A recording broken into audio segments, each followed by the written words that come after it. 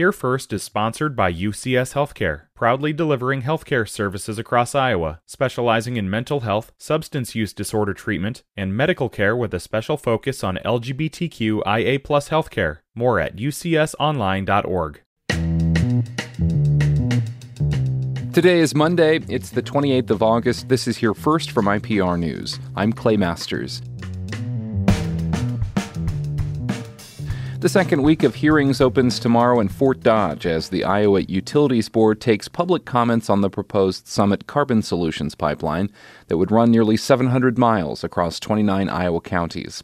Creighton University economist Ernie Goss says the board's ultimate decision could have a tremendous impact on the Midwestern ethanol industry. It's part of the Inflation and Deficit Reduction Act passed in 2022 by the Biden administration.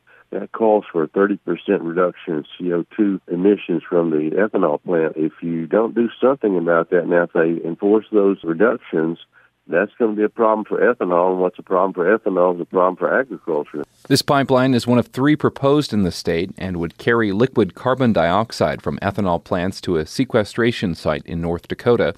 The first week of testimony was mostly from landowners and farmers who oppose the project. Republican presidential candidate Ron DeSantis is subtly urging Iowa caucus goers to focus on the 2024 election rather than on former President Donald Trump's indictments.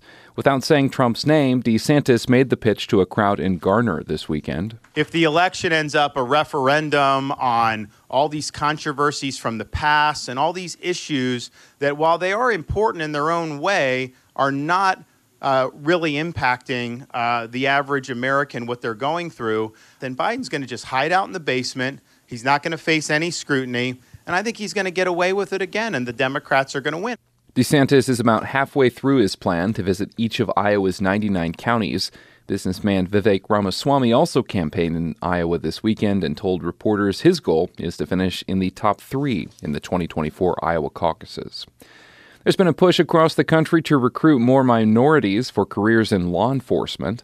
IPR's Sheila Brummer takes us to one Iowa community emphasizing diversity on its police force. That I will support the Constitution of the United States. Byron Ordonez is one of 4 new officers taking the oath to serve and protect Sioux City. It feels amazing. Ordonez is one of 2 new officers representing the Hispanic community that makes up about 20% of Sioux City's population. 8% of officers are Hispanic. Some people don't trust police officers. If they see somebody that is more of what they're used to, it's easier for people to open up and trust us. Police Chief Rex Mueller agrees. We need to look like the community we serve, and we need to recruit people that look like the community that we serve, and that's what we constantly strive to do. Of the 127 officers on the force, more than a quarter are minorities, including women. A trial is beginning this week for the first of 2 teenagers charged with murder in a shooting at a Des Moines alternative school that left 2 students dead and the program's founder injured. Jury selection will start today in the trial of 19-year-old Preston Walls, who is charged with 2 counts of first-degree murder, attempted murder, and criminal gang participation. And respiratory viruses are likely to surge in the coming fall and winter. That includes RSV. It's a common respiratory virus that causes mild symptoms like a cold, but can be severe for infants and older adults. The CDC says people 60 years and older may receive a single dose of the RSV vaccine after discussing it with a physician. Dr. Paul Uffett is the director of the Vaccine Education Center at the Children's Hospital of Philadelphia. He says those with pre-existing conditions like chronic lung and heart diseases and diabetes face higher risk from the virus. If you look at who gets hospitalized and who dies from this virus, I mean, it's primarily people over 70 and especially those over 80, and 98% of people who are hospitalized or die from this virus have some comorbidity. He says the effect of the RSV vaccine lasts through 2 seasons. This is Here First from IPR News. I'm Clay Masters.